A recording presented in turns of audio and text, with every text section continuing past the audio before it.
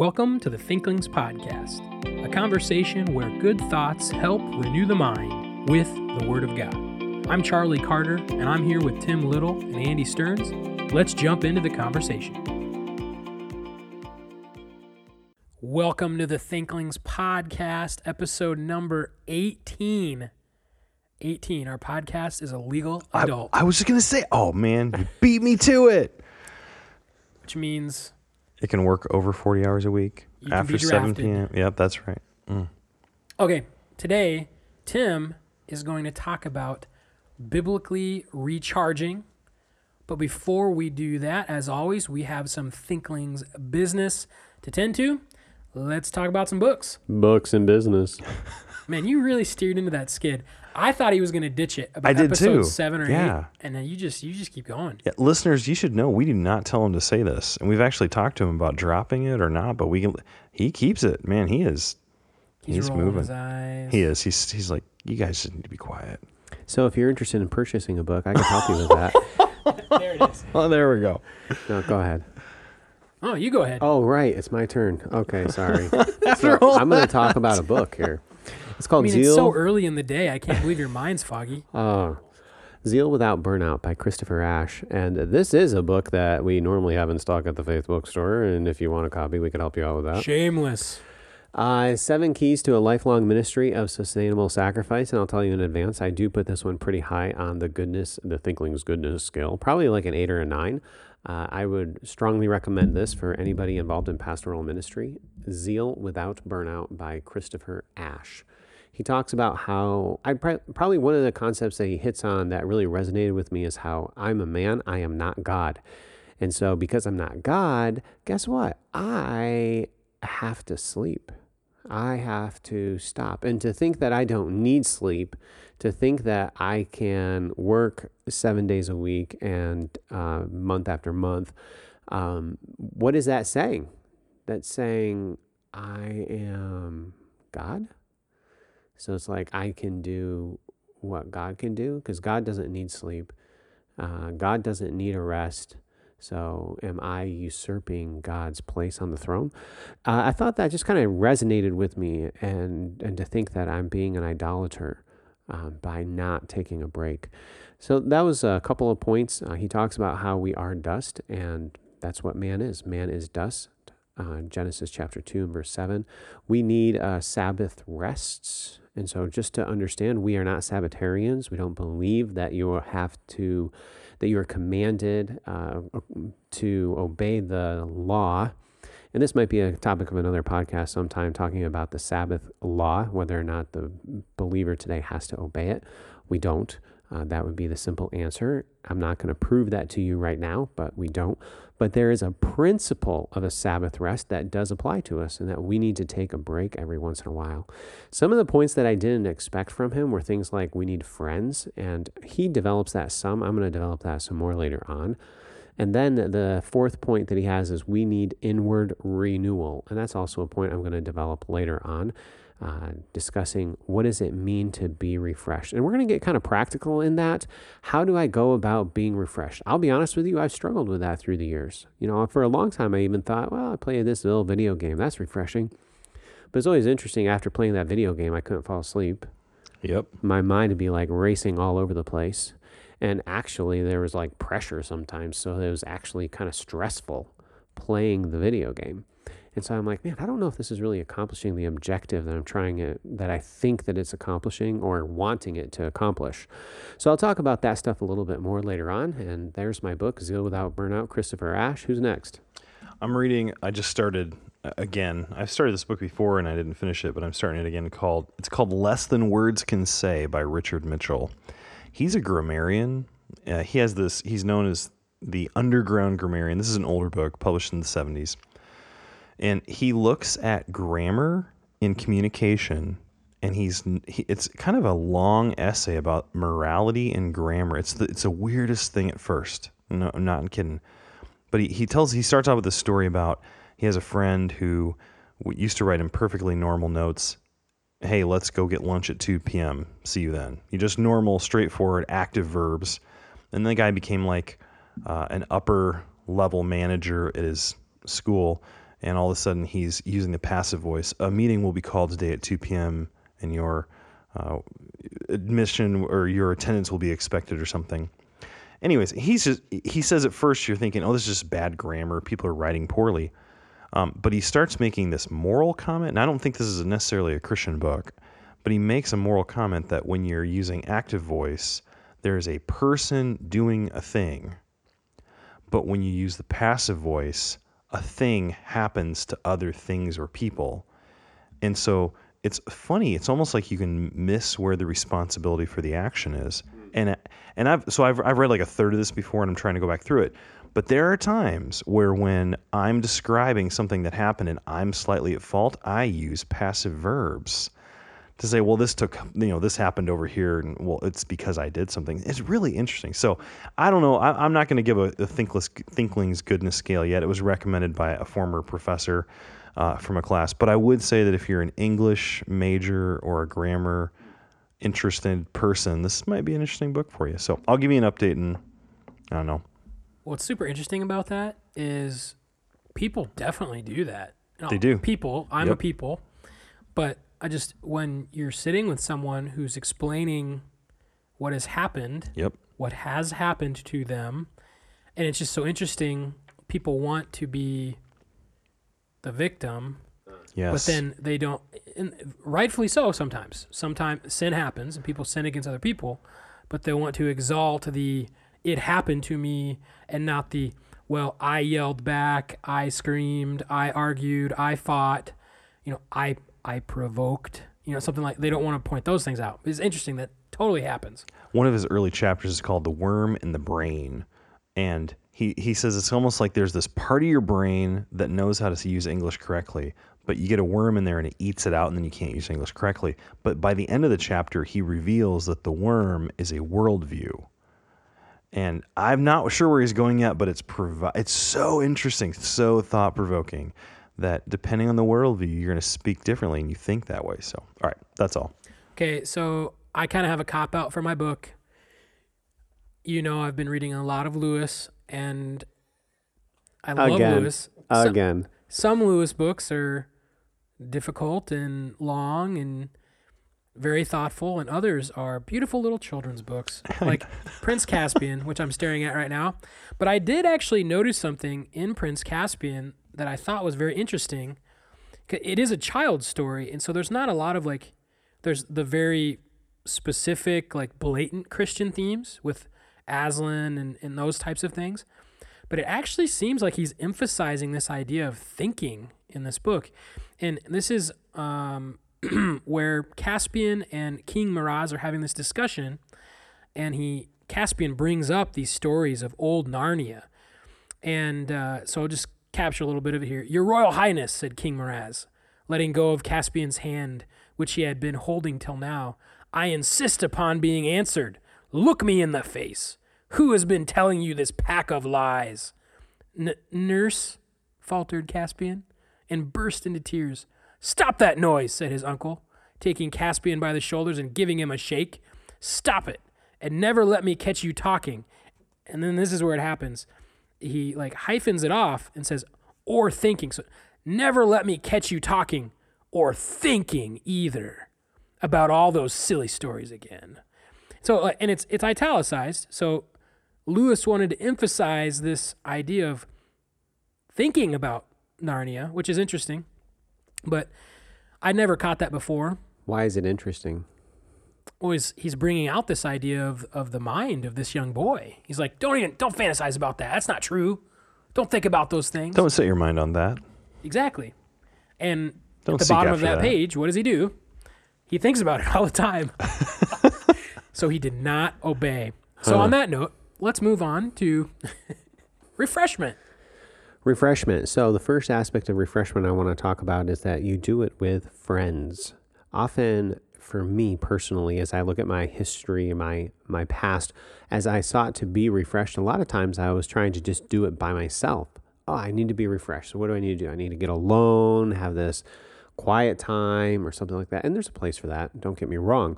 But a lot of times refreshment comes when you're with your friends doing some kind of an activity.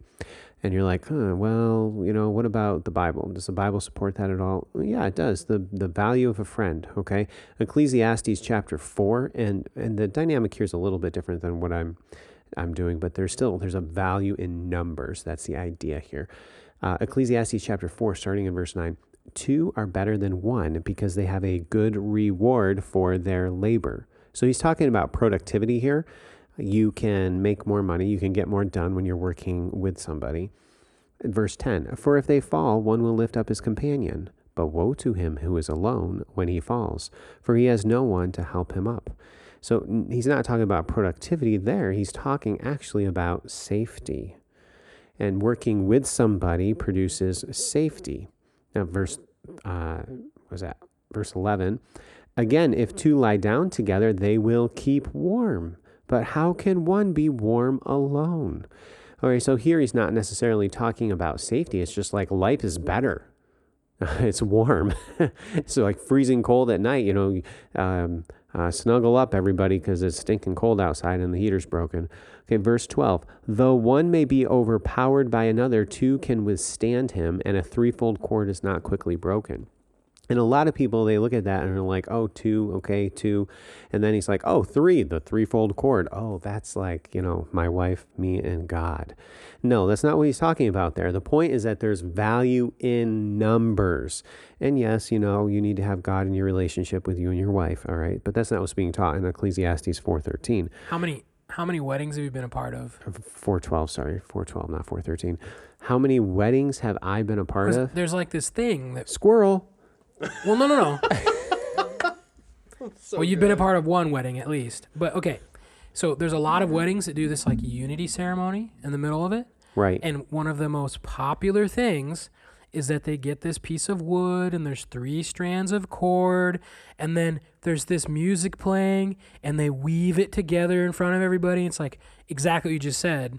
It's me, it's you, and it's God. Right. And now nothing can happen because it's a 3-cord strand. Threefold cord, right. And I was actually, a very good friend of mine asked me to be a part of a ceremony with this verse. Let them weave their cord, okay? It's a nice symbol. It's not what the text is speaking on, but... I said the principle's true, but I'm like, this has nothing to do with marriage.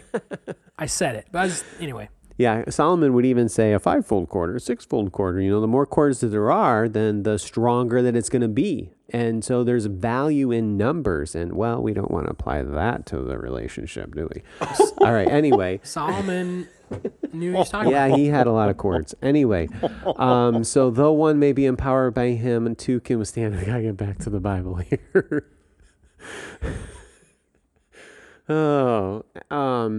So the point is that how do you go through refreshment? You do it with people. Have some time with your friends. Spend some time with your spouse. Spend some time with your kids. That is a time of refreshment. Here's an idea for me, at least personally, playing dart guns with my boys. Okay, and is that refreshing for me? I'm sitting at a desk all the time, and I go home and they're jumping on me and they want to wrestle. Okay. Is that refreshing? Can that actually be refreshing and be good for me? Yeah, I think it can be. So that could be just a simple source of refreshment.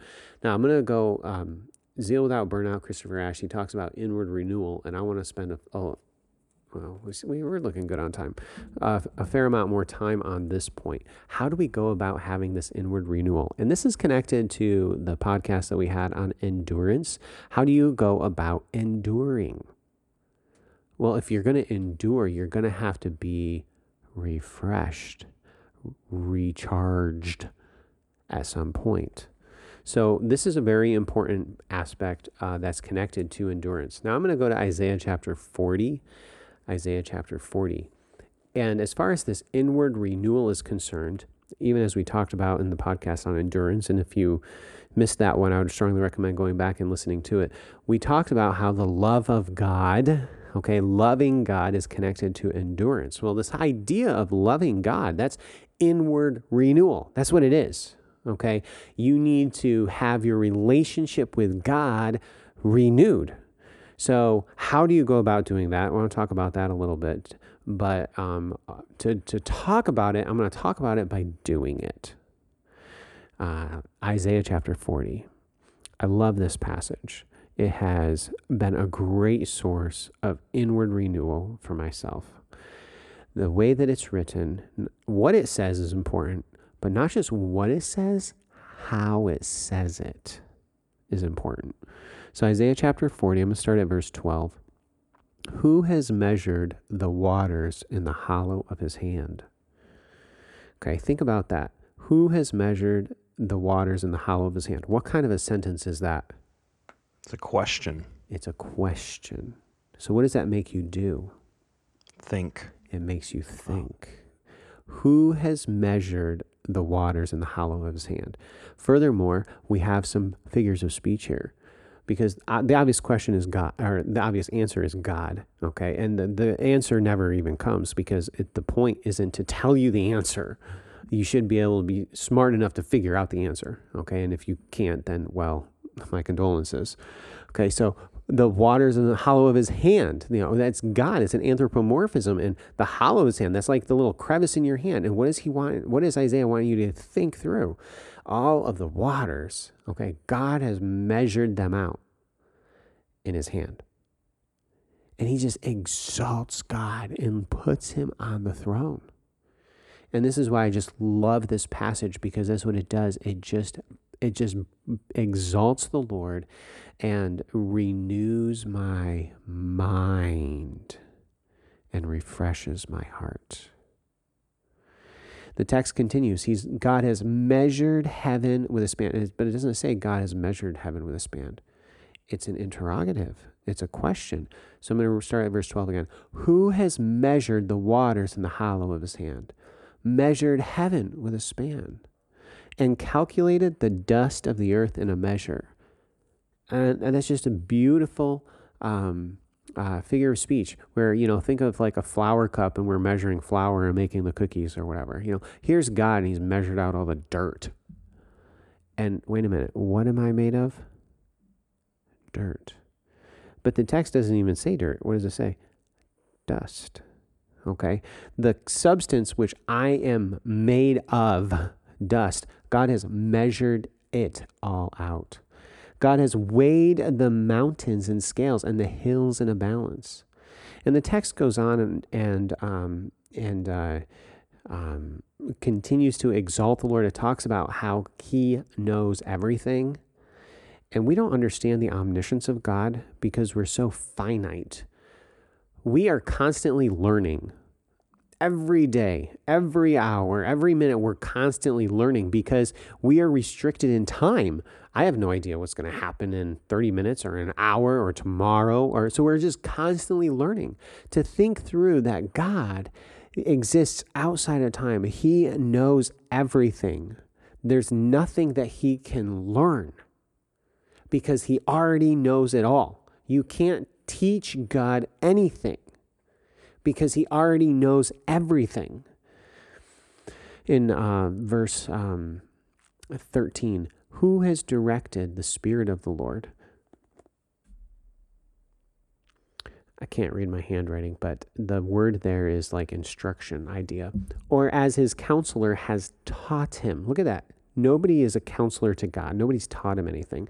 With whom did God take counsel, and who instructed him? Nobody's taught God anything. And taught him in the path of justice. That's a topic. Who taught God knowledge and showed him the way of understanding?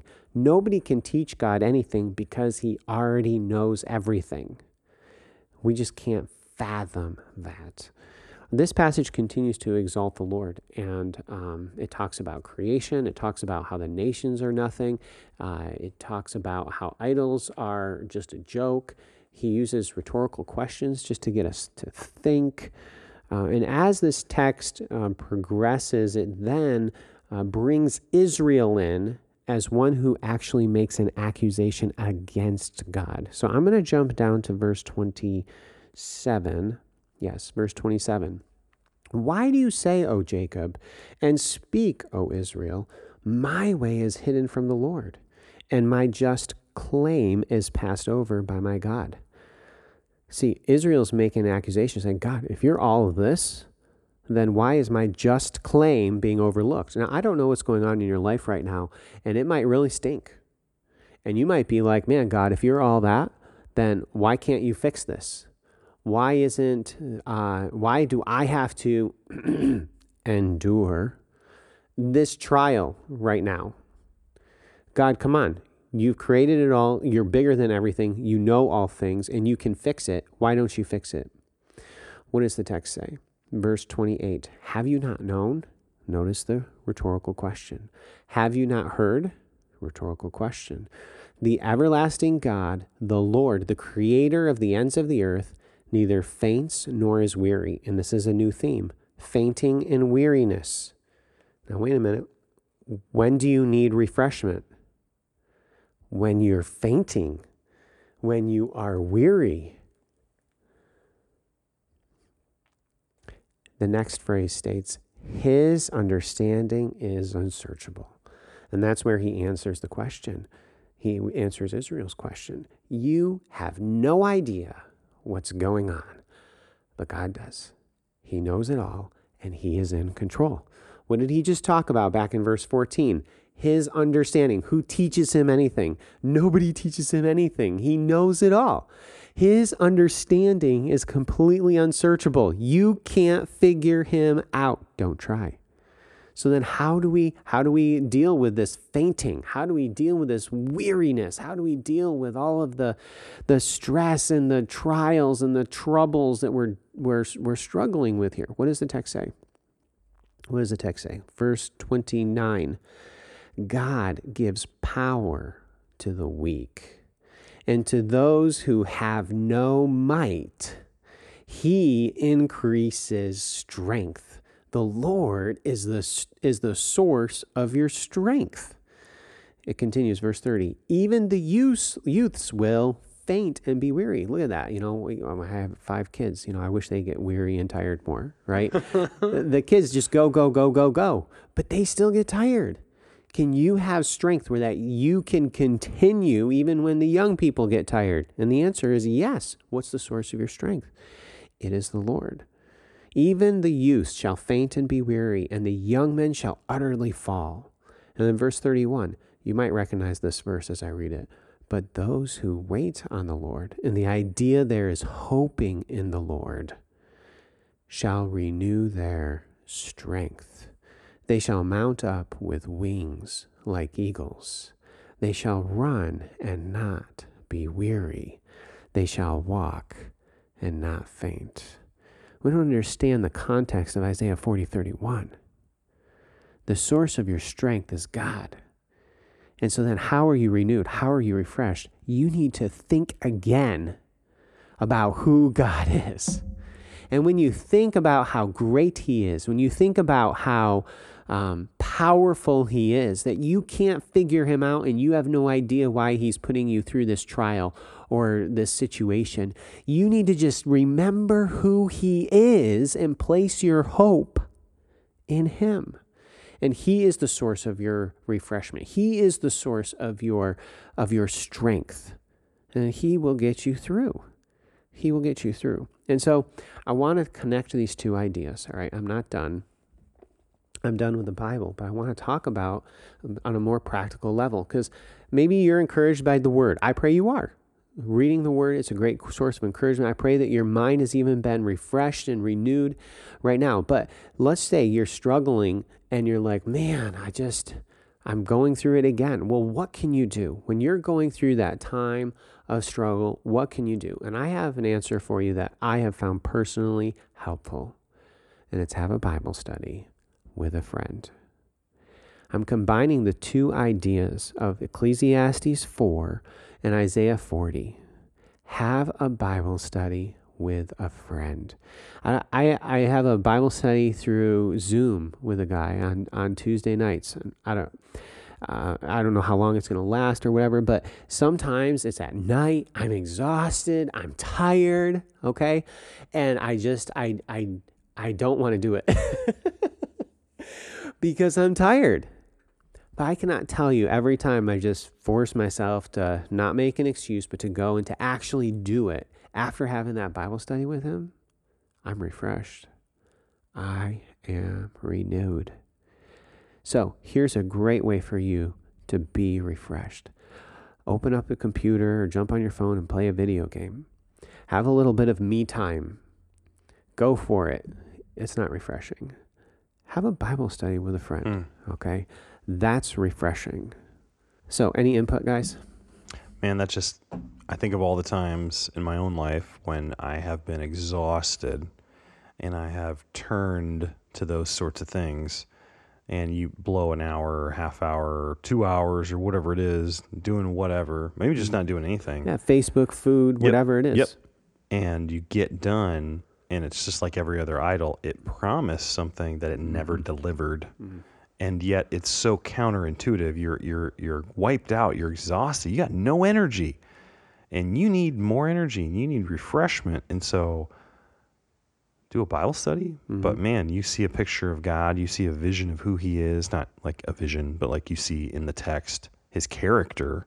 And that is the thing that will energize you, that will strengthen you. So man, Yeah, the thought I had was going back to one of those earlier podcasts we talked about. I think it was actually the first real podcast. You were talking about good observations, and maybe that it was early on. We're talking about noticing the difference between active and passive voices. And that idea of renewal is passively in Romans 12:2, but it's also it's 2 Corinthians chapter 4. And that idea comes up, and it's passive. It's letting it happen to you. And so like even the idea of like, man, I really need some me time. I'm going to go play video games. I'm going to go out to eat. I'm going to do. But 2 Corinthians 4:16, we do not lose heart, though our outer self is wasting away, our inner self is being renewed day by day. So something is happening. I'm passive. And so, and I think maybe we get into that idea of, well, you just have to relax, Well, you can do nothing physically, but your mind can be going everywhere. And that's actually really hard for me to do sometimes, is if I don't button up what my mind was thinking about, it's hard for me to go to sleep. It's hard for me to enjoy fellowship with other people. Like, when have you been at church and you're trying to interact with people and all you can think about is, well, I've got to go home and I've got to fold the laundry, or all in your mind. You might be sitting there like not really doing much. You're talking with people, spending time with friends, but your inner man is just going crazy. And learning to really, I don't want to use the word maybe shut down, but learning how to kind of temper yourself in that way. So yeah, that's really good. I mean, I did not see where you were going with those two passages, and when you brought them together, that was really neat. But anyway, any other closing thoughts? No, just one thing is just there are other ways to be refreshed, okay? And I'm just hitting on one thing that I personally found helpful. So, but when you're after refreshment, try to be more cognizant in thinking through, okay, is this really refreshing? Is this really recreation? And that's another podcast in and of itself, leisure and amusement and all of these things. Some really good thoughts as you finish up your finals. And for about a month, you have a lot of time as you're spending time with friends over Christmas, over the holidays. Spend some time with them in the Word. Amen. We'll see you next time. Thank you for listening to this episode of the Thinklings Podcast. We would love to hear from you. If you have any feedback, suggestions, or potential topics that you'd like us to discuss, you can contact us through our email, thinklingspodcast@gmail.com. Remember, don't let this conversation end with this podcast. Read good books, talk about them with your friends, and always continue to cultivate your mind. See you next time on the Thinklings Podcast.